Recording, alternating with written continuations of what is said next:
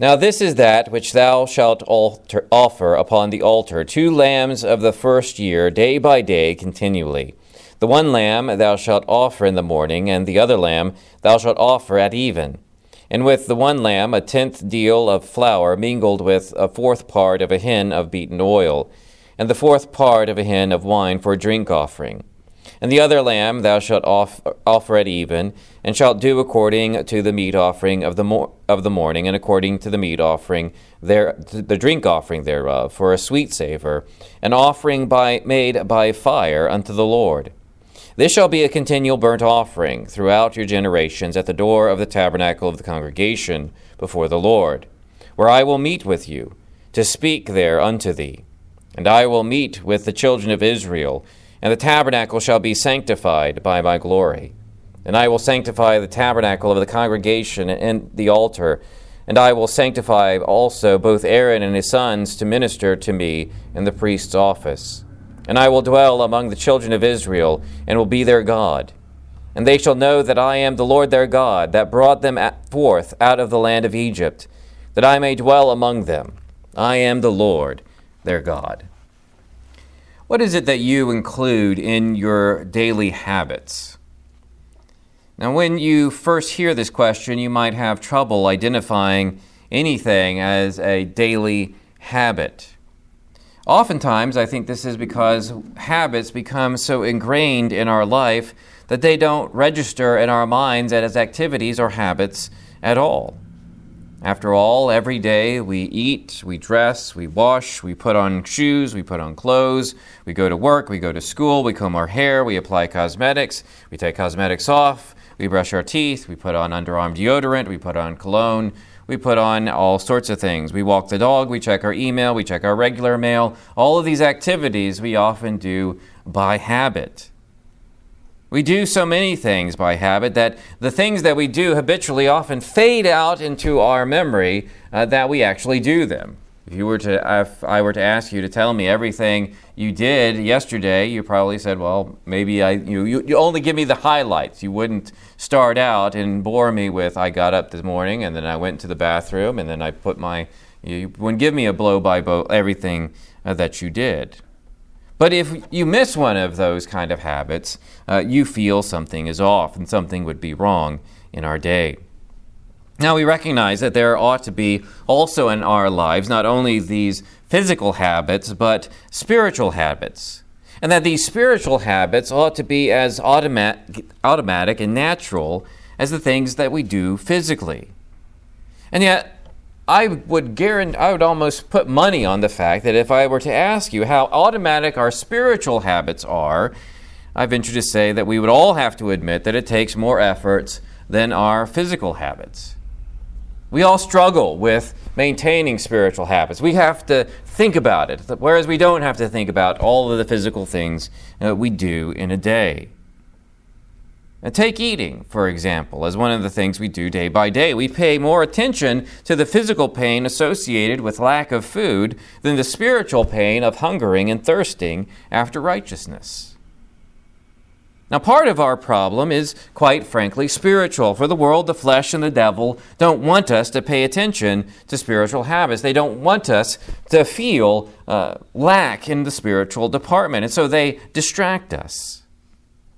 And I submit that there is also a scheduling aspect that we ought to consider. And this aspect comes to the fore in the Lord's instruction to Israel to offer the daily offerings that we see in this passage. And yet, if we think that the scheduling aspect, the practical aspect, is the only aspect or purpose of what is going on here, I think we've missed something, because the Lord includes a couple of other purposes that these offerings serve. And so I want us to see these three purposes: the practical purpose, the pedagogical purpose, and the present purpose. The practical purpose, the pedagogical purpose, and the present purpose. I was in Gainesville this week talking to some of my fellow presbyters in the Presbytery of the South, so for ministers, and we had a talk about alliteration and whether some of our alliteration is forced, and I hope the pedagogical purpose is not a forced alliteration. We first address the practical purpose of the daily offerings. We can see this in the character and the occasion of these offerings. We see this in the description of the material to be used and the character of the offering. After the description of the 3 sacrifices needed for the consecration of the priest, the Lord instructs Moses in the continuous work of these same priests. We saw 3 sacrifices that were to be used in the ritual of consecration for the priests at the beginning of chapter 29, and now this is another sacrifice. We begin in verse 38. Now this is that which thou shalt offer upon the altar 2 lambs of the first year, day by day, continually. 2 yearling lambs will be offered each day. Each day, and no exception is brought to for the Sabbath day. The Sabbath day as well will have these 2 yearling lambs sacrificed and offered. We get this word continually, that this ritual is to have no interruptions. Even the timing of the sacrifice, it appears in the instructions. These 2 lambs are scheduled into the day. Look at verse 29. 1 lamb thou shalt offer in the morning, and the other lamb thou shalt offer at even. Of the 2 lambs, the first is to be sacrificed in the morning, and I take this to mean at dawn. I make this inference because the second one is to be offered at sunset or at the twilight. Dawn and sunset are the 2 times, sunrise and sunset, are the 2 times that are scheduled by the Lord for these lambs to be sacrificed. Now, you might think that those 2 times have some significance, and the ancient pagans saw special significance in these times of day because they were the seams, if you will, between day and night. But that doesn't seem to be the intent that the Lord is using here. Instead, these times are not special in and of themselves, but they are used to bracket the entire day. We know that the Bible and the Lord have a fondness for using what we call berisms, the use of the 2 ends of a spectrum to refer to everything in between. I am the Alpha and Omega, the beginning and the end, the first and the last. And that doesn't mean he's just at the beginning, at the end, but he means it's everything in between. And so here, by bracketing the entire day, the entire night with these sacrifices, the Lord is claiming all of time for himself and for his worship. Along with the lamb, we see other material that appears in the sacrifice. Look at verse 40. And with the 1 lamb, a 10th deal of flour mingled with a 4th part of a hin of beaten oil and a 4th part of a hin of wine for a drink offering. I'll leave it to your investigation what all of those amounts lead up to, but it's quite a considerable amount of material that is being used here for these cakes. A meal and a wine offering that is to be with the lamb, both in the morning and the evening sacrifice. Now look at verse 41. And the other lamb thou shalt offer at even, and shalt do according to the meat offering of the morning, and according to the drink offering thereof. So here's the sacrifice. Every morning you have a yearling lamb. You have this meat offering of flour and oil mingled together, and you have the drink offering of the wine. In the evening you have the same 3 things again. You have these sacrifices, and as we learned from the ritual of the consecration of the priests, there are 3 different kinds of sacrifices that were made in that ritual. So, what is the character of this sacrifice? With all the sacrifices that the Lord gives his people, which kind of sacrifice is this? Is it a sacrifice for sin? Is it a sacrifice to make atonement for the people? Is the Lord reminding them every morning and every night that they are sinful people and only can approach him because of sacrifice? Well, that doesn't seem to be the case, because if you remember the sin sacrifices, there's always instructions regarding the blood. Is this a sacrifice to sanctify the altar or the priests? Well, if you think about the arrangement of the sacrifices we've just gone through at the beginning of chapter 29, it doesn't seem that way, because, again, you have something to do with the blood of those sacrifices as well. This does not seem to take on the character of either of these offerings. Instead, it seems to be the middle offering, or something akin to the middle offering, a whole burnt offering, a sacrifice of worship and praise. And that seems to be indicated in what you see in verse 41, in the beginning of verse 42. It's a sweet savor, an offering made by fire unto the Lord, a continual burnt offering. If this is the case, then what does it mean? And I think the meaning becomes very clear. What is the purpose of this sacrifice? This sacrifice begins and ends the day for Israel in worship. Every day dawns in the sounds, the smells, and the sights of worship. Israel sees the smoke, it hears the fire and the bleats of the animal, and smells what the Lord smells. It reminds them that this is the day the Lord has made. They are to rejoice and to be glad in it, as the psalmist will say. That it has been given to them by the Lord and everything in it. Every day ends with the sounds and smells and the sights of worship. All the good that that day has brought to them has come to them from the Lord. And if it wasn't that good of a day, all the wrong that happened that day, that at least the Lord has brought them through it and is promising his continual presence with them. In bracketing their time this way, these two sacrifices are proclaiming that all Israel's time is hallowed to worship the Lord. That worship is an activity inescapable in the life of the nation in the wilderness. Every morning, the sacrifice. Every evening, the sacrifice. Consider this: every time you hear of Israel doing something that we think of as ridiculous, rebellious, murmuring against the Lord, it is right after they have seen the sacrifice in the morning, or right before they have seen the sacrifice in the evening. It's in the face of those reminders. We have a lot to consider in the Lord's instruction to Israel. In the New Testament, I do not believe we can use this passage to make morning and evening devotions kind of binding upon our conscience. We can say that it is a good idea and even model it on our Lord's Day scheduling, but even sometimes that has its hazards. The Lord's Day is reserved to the Lord, but so also is every day to be lived in His presence. And we promote this reminder. We need this reminder because we are prone to forget, just like Israel forgot in the wilderness. Israel had this sacrifice going on every morning, every night, and still they rebelled. Still there's a Kadesh Barnea. Still there's a rebellion against the Lord and refusing to listen to His voice. And yet, these are reminders that are necessary to us. We are to remind ourselves that all time is the Lord through regular times of scripture reading and prayer, acts of worship. Just as the Lord scheduled times of worship for His people, so we also ought to reserve times in our schedule. Now, scheduling is not a moral requirement of the Lord, but it is an application of wisdom. It is something that if you have lived long enough, you know that it is important for us, that the things that matter to us, we schedule time for.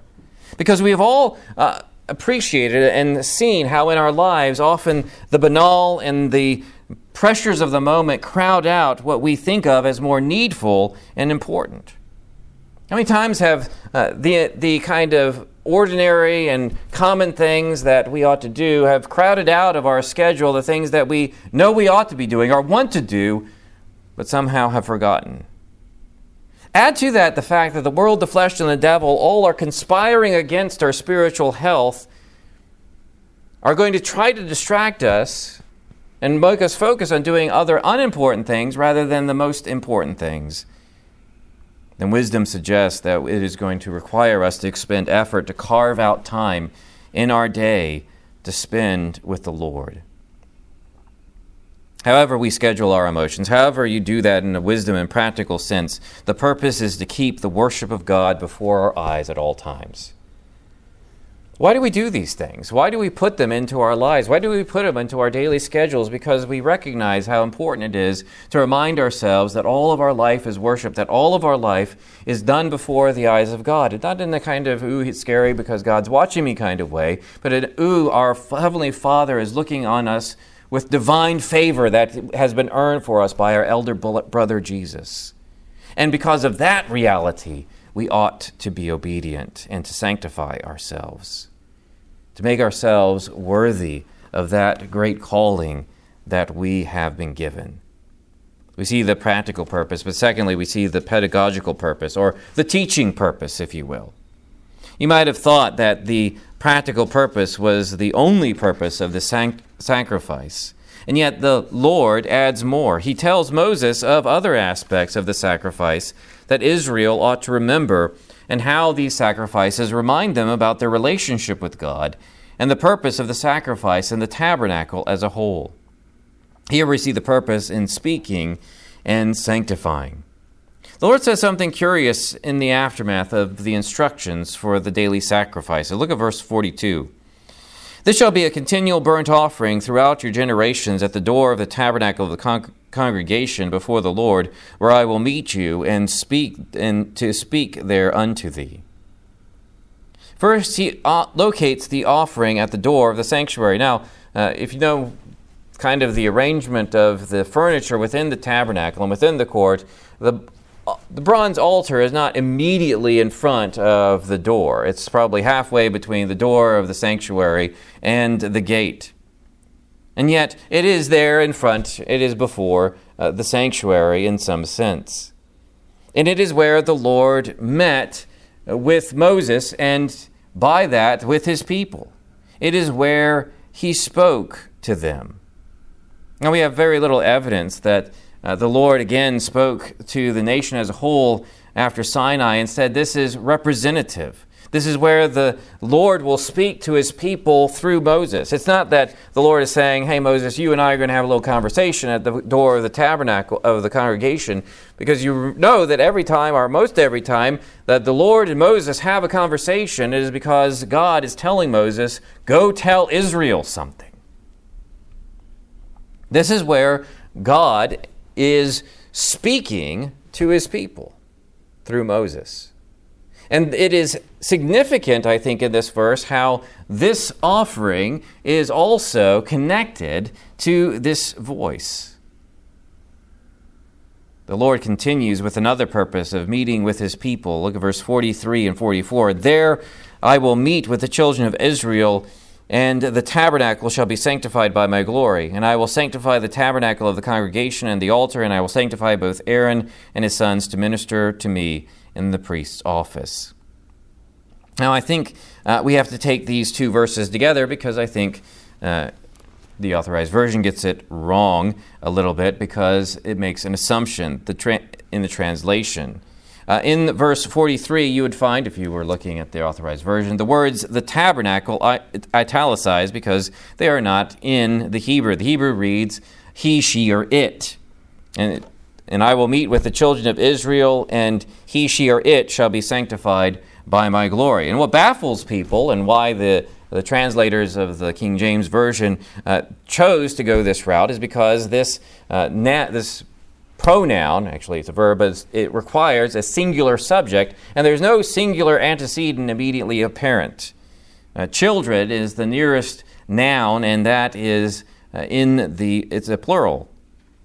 And yet, I agree with the translators or the commentators that see Israel, the children of Israel, being the subject of that verb. That the children of Israel, that the nation shall be sanctified by my glory. You see this kind of theme that continues in verse 44. The tabernacle of the congregation will be sanctified. The priesthood will be sanctified to minister to him in the priest office. There's a connection here between God's presence and God's meeting with his people and this sanctifying influence. And they are sanctified, he says, specifically through his glory. You see that there in verse 33. We get the idea. The Lord sanctifies everything around his worship, his worshipers, and everything by which they worship him. He sanctifies them through his presence and through his glory. The Lord mentions two results of meeting with him, that he speaks to us and he sanctifies us. We may even put it slightly differently, that the Lord sanctifies his people through his word as he in his glory meets with his people.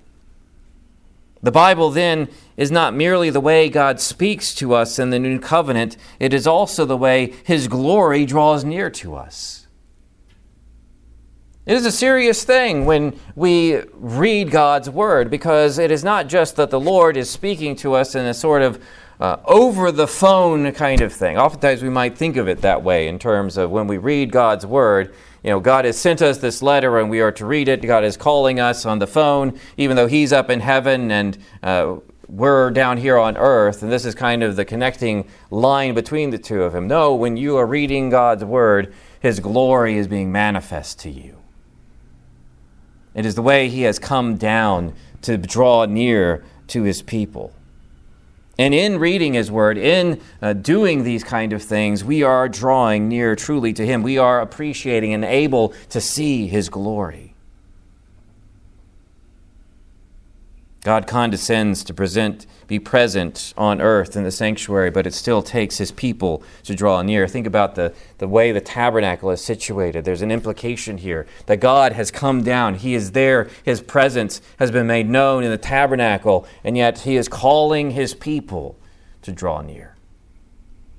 He's calling them to do something, to respond in a proper way. The Bible, the way God speaks to his people, will do you no good if you do not read it or listen to it when it is preached. Prayer will do you no good unless you pray. If we would know the glory of the Lord, we must attend to the means of grace that he has given, the ways that he has given his people to meet with him. We often hear complaints. Why hasn't God spoken to me? Why aren't my prayers answered? Well, maybe it's because you haven't drawn near unto him. It is the way in which he ordains that we should be made holy. Why do we have such a problem with growth in our spiritual lives? If you aren't attending to the means that he has given to you, if you're not drawing near to him, is it any wonder that you have a problem? This is the teaching purpose of the sacrifice. This is the teaching purpose of ordering our lives around the worship of God, because the worship of God, prayer, reading the Bible, the sacraments, worship, is the way that God is teaching his people how to live with him. We began this all the way back when the Lord began his instructions to Moses. He brought Moses up to teach him the Torah, to teach him the teachings, to teach him how Israel is to live covenantally with their God. And what is the first thing he tells Moses to do in way of teaching them how to live covenantally with God is by teaching him how to worship. We see the practical purpose, we see the pedagogical purpose, and finally, we see the present purpose. We come to the end of this chapter, and the Lord reminds Moses of the purpose of the daily offerings, but also the purpose of the entire tabernacle. We see twin purposes concerning the Lord dwelling with his people and saving his people. We come full circle to the central concept in the covenant in verse 45. And I will dwell among the children of Israel and will be their God. In the establishment of the covenant with Israel at Sinai, the Lord told Moses, "Ye shall be a peculiar treasure unto me above all the people, for all the earth is mine, and ye shall be unto me a kingdom of priests and a holy nation." The Lord saved them and made them as particular people. He chose to dwell with them. The presence of the Lord with his people marks them out different as a unique nation among all the other nations of the world. And Moses uses this in his plea with the Lord in the aftermath of the golden calf. He says, "Wherein shall it be known here that I and thy people have found grace in thy sight? Is it not that thou goest with us? So shall we be separated, I and thy people, from all the people that are on the face of the earth." He says, he's arguing with the Lord. Lord says, you will go. The tent is now outside the camp. You will lead this people to Canaan. My angel will go before you. And Moses is arguing, you have to go with us. You have to be back with your people. Because the only way we are different from all the other nations is that you dwell with us. It should not surprise us then when the Lord tells Isaiah about Emmanuel. You see, we come from a New Testament, New Covenant view of Isaiah 7:14. Therefore the Lord himself shall give you a sign. Behold, a virgin shall conceive and bear a son and shall call his name Emmanuel. And we know everything about that, but have you ever considered, stepped back and kind of divorced yourself from all of our New Covenant ideas and understanding and seeing through Jesus the truth of this to understand what Israel would have understood when they heard this? Because the idea of Emmanuel, God with us, would not have been foreign to them because it's right there in the temple. They just didn't understand how great Emmanuel would be when the person of Jesus came to the world. Because they understood that what defined them as a nation, what defines God's people, not just Israel, but all God's people, is that God dwells with them. This dwelling was a product of and had a reminding aspect as well. Verse 46, and they shall know that I am the Lord their God that brought them out of the land of Egypt, that I may dwell with them. I am the Lord their God. You have a reminding aspect and a result aspect. They will know that I am the Lord their God because I am dwelling with them. They will know that I am the Lord their God because I am dwelling with them, and that has brought them out of the land of Egypt. My presence with them will always remind them that I brought them from slavery.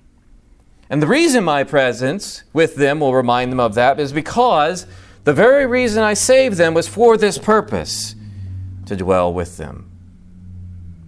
In the very establishment of the covenant, again in Exodus 19, the Lord says to Moses, to Israel, you have seen what I did to the Egyptians and how I bare you on eagle's wings and brought you unto myself. Don't miss that last part.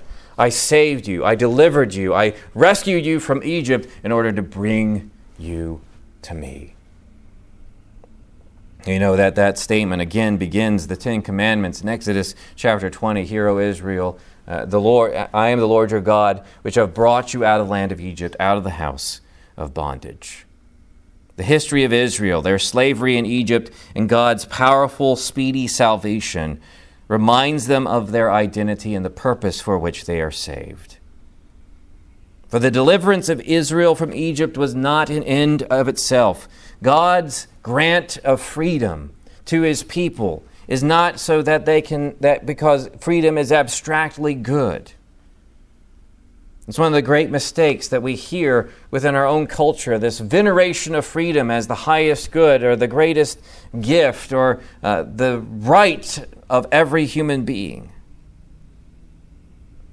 God sets his people free, but he expects them to do something with their freedom. That freedom means something to them. That freedom delivered them in order for them to dwell in the presence of God. Jesus sets his people free just like God set his people free in the Old Testament in order that they might have a relationship with him. My friend, can you say this about yourself, that the Lord is your God? Or can the Lord say this about you, as he says about Israel at the end of verse 46, I am the Lord, their God?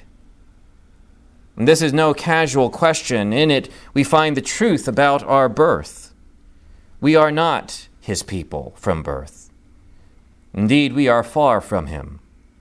Our evil, our sin, the bad things we do or think or say, even the bad things that we want, separate us from God and make us deserving of hell.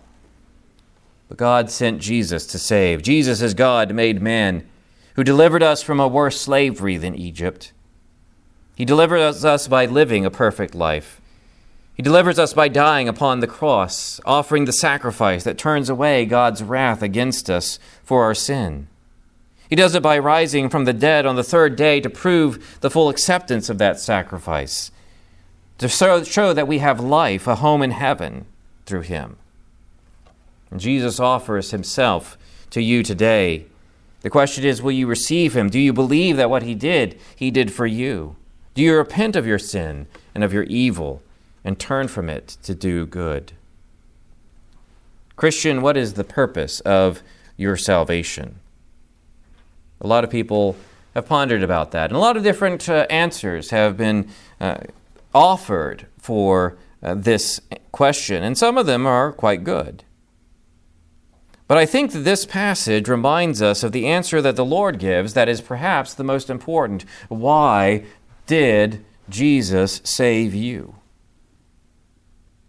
Or why did Jesus save anybody? He saved us so that we might dwell with him. He saved us so that he might meet with us, that we meet with him, that we might live together, that we might live in the presence of God forever. And for that reason, I suggest to you that spending time with the Lord is not an optional extra of the Christian life. In fact, it is the heart of the Christian life. That worship is not some ancillary thing that we do on a Sunday. It is the very purpose for which God rescued us out of a slavery worse than Egypt. I suggest that if you skimp on this duty of spending time with God, of worshiping him, that no other service or evangelism or charitable act or obedience will be able to make up for the deficit. Do you not hear this truth in Jesus' rebuke to Martha? Martha, Martha, thou art careful and troubled about many things, but one thing is needful. And Mary hath chosen that good part which shall not be taken away from her. We like talking about this and talking about who's a Mary and who's a Martha in our own churches, and we like to, kid around, I guess, with that. But something that Jesus is saying here is deadly serious. He's saying, Martha, you're doing a lot of good things, but you missed out on the most important thing. One thing is needful. And Mary figured it out. One thing, one blessing can never be taken away from God's people. And Jesus tells us that it's the most important one. Does this mean that we can ignore obedience in favor of presence? Can we just be Marys and not do anything, not live lives of service, not try to give ourselves to obedience and holiness? I would ask you, have you not read the 15th Psalm? Lord, who shall abide? Who shall dwell in thy tabernacle? Who shall dwell in thy holy hill? He that walketh uprightly and worketh righteousness and speaketh the truth in his heart. David continues throughout the psalm to mention the character of those who dwell with the Lord, because there's a symbiotic relationship here that as we dwell with God, he makes us these people. And as we make ourselves and work on ourselves in this way, we dwell in his presence. It's the concept of synergism. That he who began a good work in you will continue to perform it. Work out your salvation with fear and trembling, for it is God who works in you to will and to do according to his good pleasure. The character is the one that we have as those who Christ saves. He has put this identity and character within us, but it is the character that the Holy Spirit is working in us, and it is the character that we are to devote ourselves to forming as we live in the presence of our God. Let's pray together.